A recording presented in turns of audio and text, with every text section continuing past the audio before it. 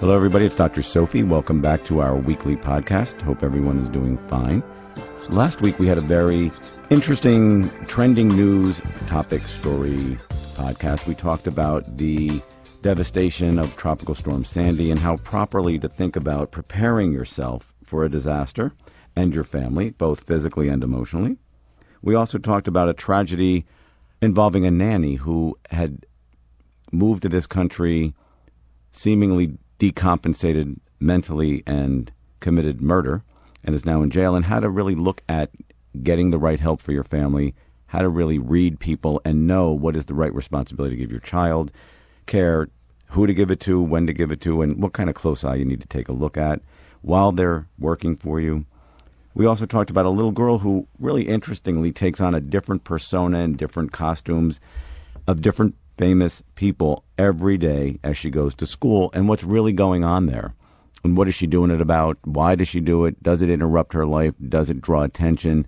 Looking at those kinds of things, and they were really very interesting stories. So take a listen, because there's always something subtle in these stories that we can learn. And remember, you can find all of my podcasts on my website at www.drsophie.com or on iTunes. This week, we're talking about a very scary topic: female dating psyche. We're going to be talking about a woman's sexual desire and mating strategy. Is there really such a thing? And is there really such a person that's Mr. Right versus Mr. Right now? Does it really just meet needs? Does it really meet a bigger picture of needs? That's what we're going to be talking about. Good guys versus bad guys. What do women really want? I don't know. I hope they know. Gender imbalances. Why? And can it make it hard to find a partner? And then we're going to talk about 4 points that I want you to take away from this podcast. But call me 1-855-SOPHIE now or 1-855-767-4966. So joining me today on my Female Dating Psyche podcast, which is really scary, that's why I'm not doing it alone, is a really well-versed and trained and educated expert, Vinita Mehta. She's a PhD, clinical psychologist and journalist, has a ton of great schools behind her, lots of great degrees. She has a bachelor's from Brandeis University, her master's at Harvard. She holds 2 other masters and a doctorate from Columbia in clinical psychology, and has trained both as a scholar and a practitioner. She wrote a dissertation, which is very interesting, on how people make sense of their identities after losing a spouse in midlife, provides psychotherapy for individuals and families, and coping in a wide range of psychological conditions. Dr. Mehta, are you with us? Thank you for having me. How are you? Thank you for giving us your time and your expertise. So, should I be scared? Shouldn't be scared, but maybe concerned. Okay. What am I concerned about? Well, you know, it's a very interesting area of research that's it's uncovering some very interesting findings about female sexual desire and female mating strategies and male mating strategies as well. And what we're finding is in the research is that women are basically doing battle with 2 fundamental sexual desires, and one would be short-term mating strategies, and the other is long-term mating strategies.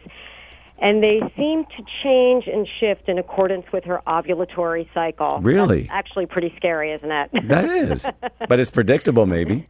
It is. I mean, there's an evolutionary logic to it for sure. And that is that when women have a lot more on the line when it comes to mating than men do, because women actually, gestate, reproduce, have the child, and they're the primary caretaker in the early years. Right.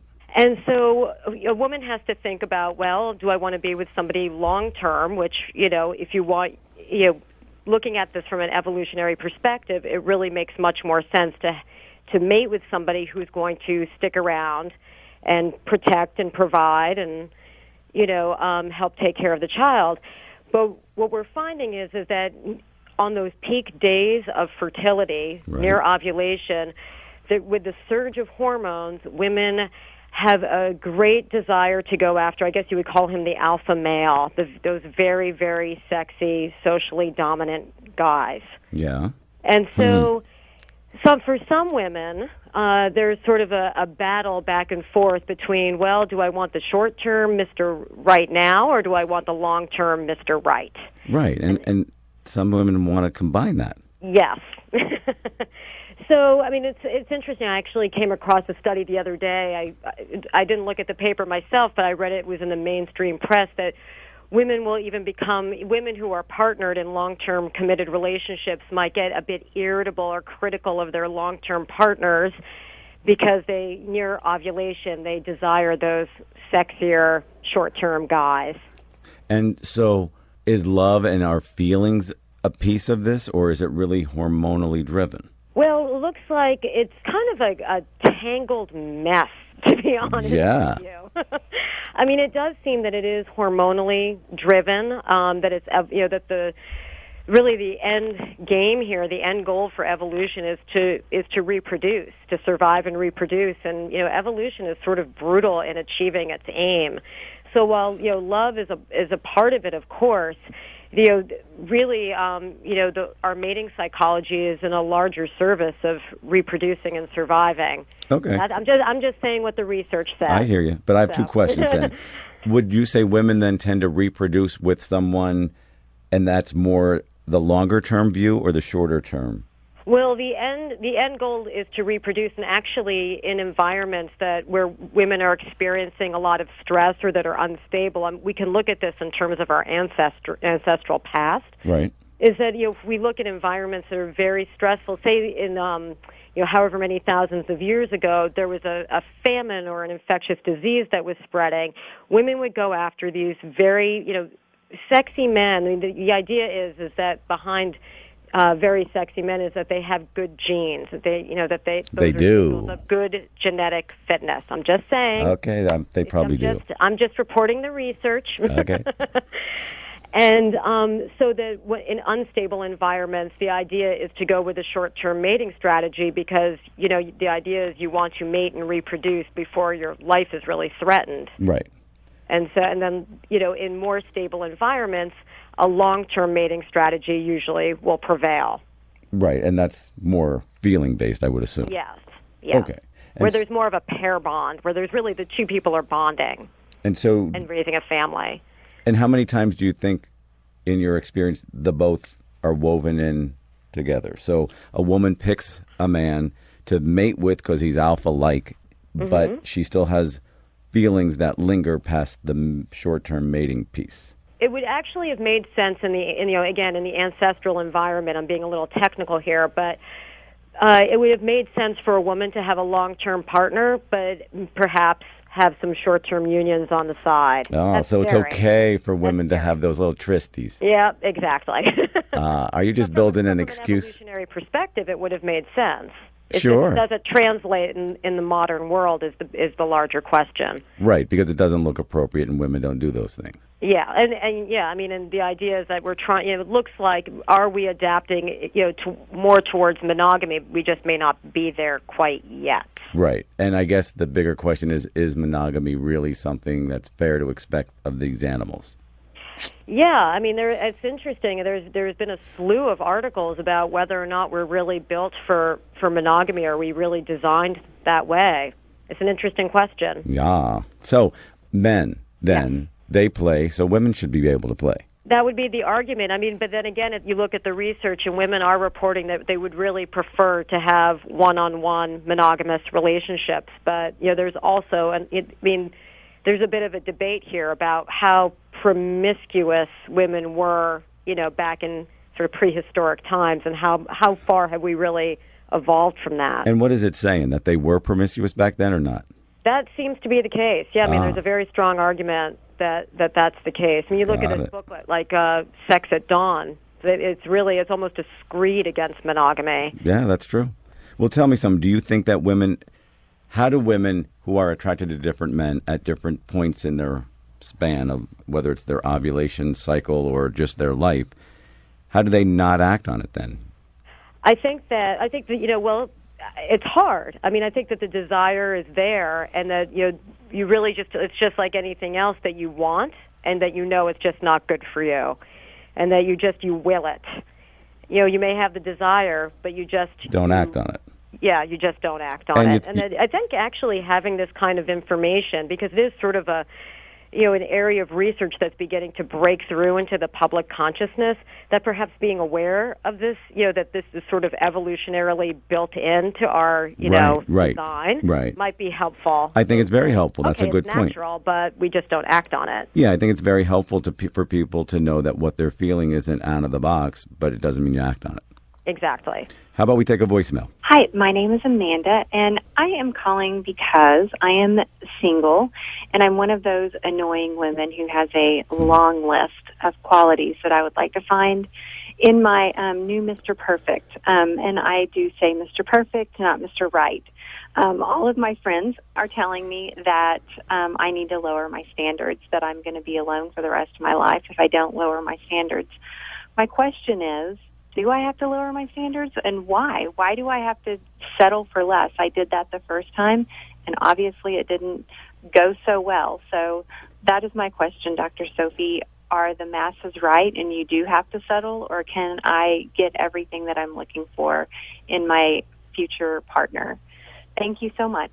That's an interesting question, and I bet many people have that question. What do you think? I think that when a person enters into a relationship, no one ever gets everything that they want. Right. Nobody's it's perfect. Really it just needs to feel like enough.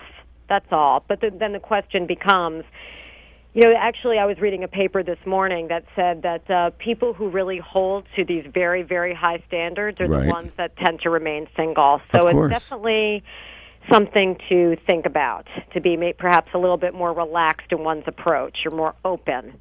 Yeah, I mean, nobody's perfect. We all know that. Exactly. But the bottom line is, I wonder how much of when somebody's expecting perfection, they have a lot of their own issues they're not dealing with. I would agree with that. I mean, we can say that, what we seek in others is something that we wish that we had ourselves. And so, that maybe we should do some work on ourselves before expecting something of, a partner. Absolutely. Let's take another voicemail. Hi, Dr. Sophie. My name is Adam. I am calling because I am on a pretty long dry spell when it comes to dating. And it's not that I don't want to date. I definitely would like a girlfriend, but it's been several years now, and I'm in my late 20s.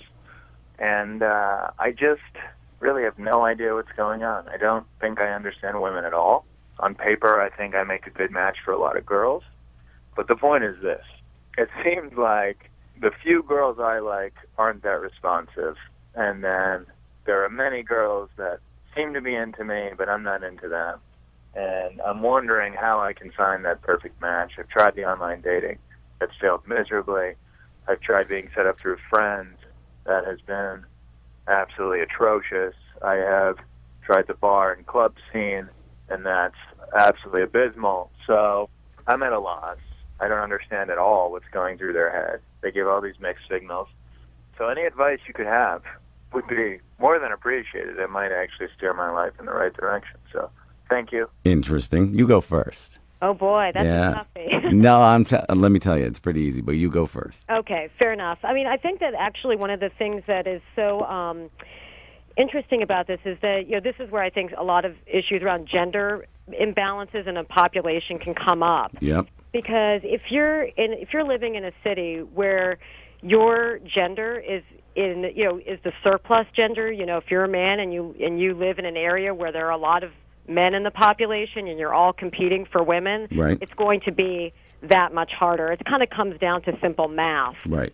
If you're in an area where your gender, you're a guy and and guys are in short supply, then it becomes much easier. So it's that's one thing I think to consider. I hear all the time, women will say, especially in New York and D.C. and Philadelphia, where there's a surplus of women, why can't I find any men? Why can't I meet any men? It's just hard to meet somebody. So hard because, there are just so many more women in those cities than there are men. Yes, I totally agree. But did you hear most of what this guy was saying is, I don't know what's in their head, I don't know what they're thinking, I don't know why they don't like me.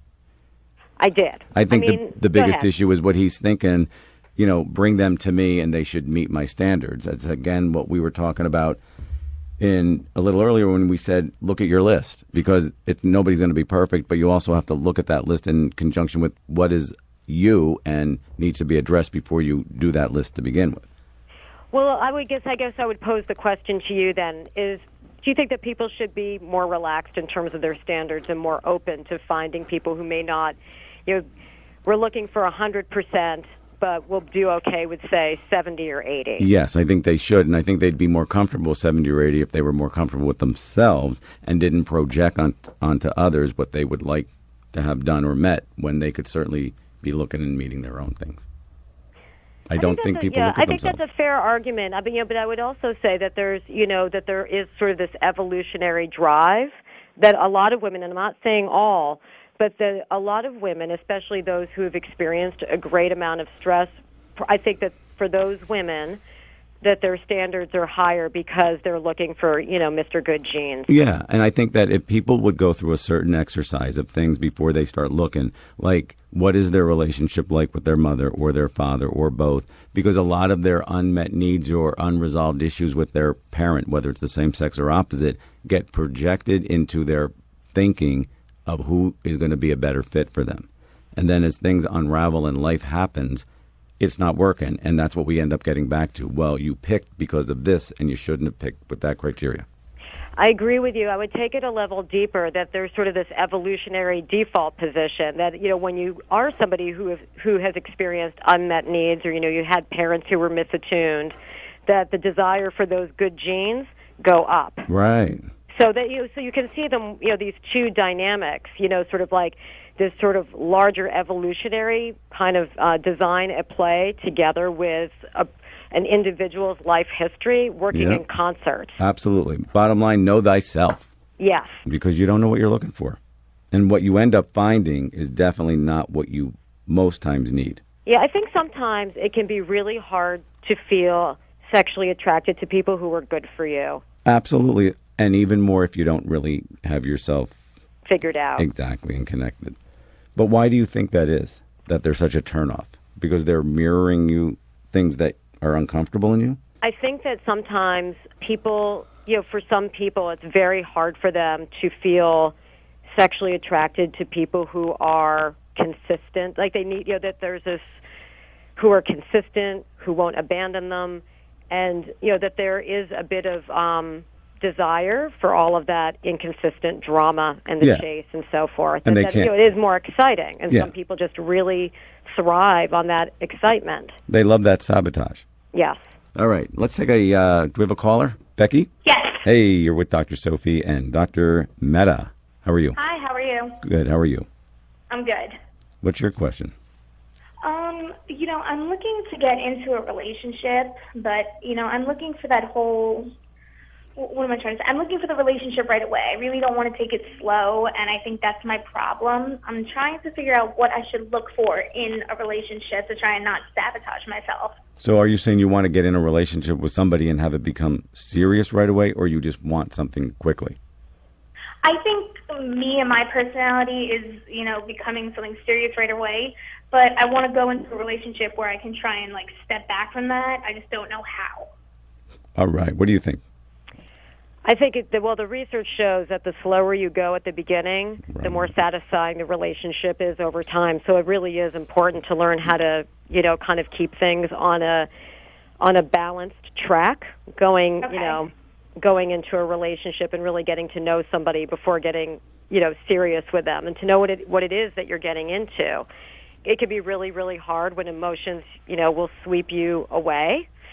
I think that it's another one of those cases of just being really aware that you are getting swept away and willing it and saying, not so fast. Okay, let's not get together, every night. Let's get together however many nights in a week. Yeah, isn't that thing with the cow and the milk and all that? You don't give the milk or the cow's not bought or something? Yeah. Right. Okay, and then what should a woman really think about so she doesn't scare a man off? Oh, boy. I mean, I think that I think that there is that old adage of, the more serious you get at the beginning, the more scary it is for a man. Right. I think that probably does hold true. Yeah, and I think, Becky, you got to be careful of that. You don't want to put on the gas too quickly because they'll just take off in the other direction. Right. Okay. So go slow and really control yourself, because if you're really that hungry for it early on, that's probably a red flag to take a look at, that there's something in you that needs to be met by you. All right. Thank you so much. Go slow. Thanks. Okay, bye-bye. So, Dr. Mehta, what do we need to know about you? Where do we find you, and where can we get some of your great writings? Well, I have a blog called Head Games on psychologytoday.com, and I'm working on a book actually about mating, dating, and relationships from an evolutionary perspective. Very nice. There will be much more of this type of material down the line, but I'll be blogging about it in the meanwhile. Wonderful. Do you have a website or Twittering or I Facebooking? am. I'm at Vinita Mehta 2. That's my handle on Twitter. Okay. And you can find that on my blog, Head Games, on Psychology Today. Got it. And that's where I live. That's where I am, on the web. Thank you. Thank you for your expertise and your good insights. Well, thank you for having me. It's been fun. Thank you. Keep up the good work. Okay, you too. Bye. Take care. Thanks. You too. Well, that was Dr. Vinita Mehta talking with me, some of our callers, voicemails, answering questions of gender imbalance. Do women really have a Mr. Right or a Mr. Right now? What is that whole process like? And I think our bigger message here today is, ladies, I want you to feel empowered and free because there is these sides to you. They're there. There's proof from way back. Acknowledge them, own them, embrace them. You're as human as everybody else. Feel yourself, go for it, and enjoy your life. But know that those things are there. Nothing to be ashamed of, nothing to be embarrassed about. You're a human being like the rest of us, and there's proof to prove it. So enjoy yourself. The 4 things I really want you to take away from here today and this podcast is, number 1, that you really have to understand women do have a short-term and a long-term piece to their mating and their dating.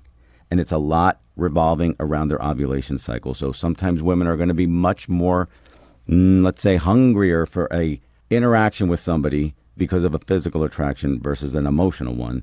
But the key is to try to intertwine that with one person. So women, be aware that there's these 2 pieces. They're supposed to be there. It's okay, but try to get it into one. I think the other important thing is to know that you're going to have desires, no matter who you're with, for however long you're with, and you're supposed to have them. And evolution shows us that they're supposed to be there, but we have to make the conscious choice of whether we act on them or not and control ourselves.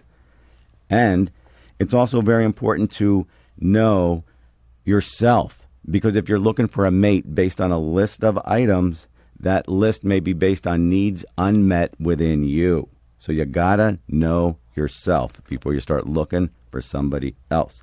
And I think the most important thing also is to go slow, because at the beginning of a relationship for a woman with a man, those boys get scared very easy and very soon. So go slow, because if you're looking for something to happen really quickly and move very quickly, then I think that's a red flag about something inside of you that probably you could meet better than that relationship. So take a look at those 4 things. I think they're really very important things, because knowledge is the power to help us keep our lives on track. Remember, you can always find my podcast on my website at www.drsophie.com and on iTunes. Again, www.drsophie.com. My new phone app, Exciting, is coming out soon. I will keep you posted. Check me on my voicemail. Call me anytime, 1-855-767-4966. 1-855-767-4966. My book is available. It's called Side by Side, the revolutionary mother-daughter program for conflict-free communication. Follow me on Twitter. Follow me on Facebook. I'm around. And always visit iTunes to download the full version of Andy Grammer's Keep Your Head Up. Great song. But most importantly, don't forget to sweeten. But you gotta keep your head up, oh, and you can let your head down, hey. You gotta keep your head up, oh, and you can let your head down.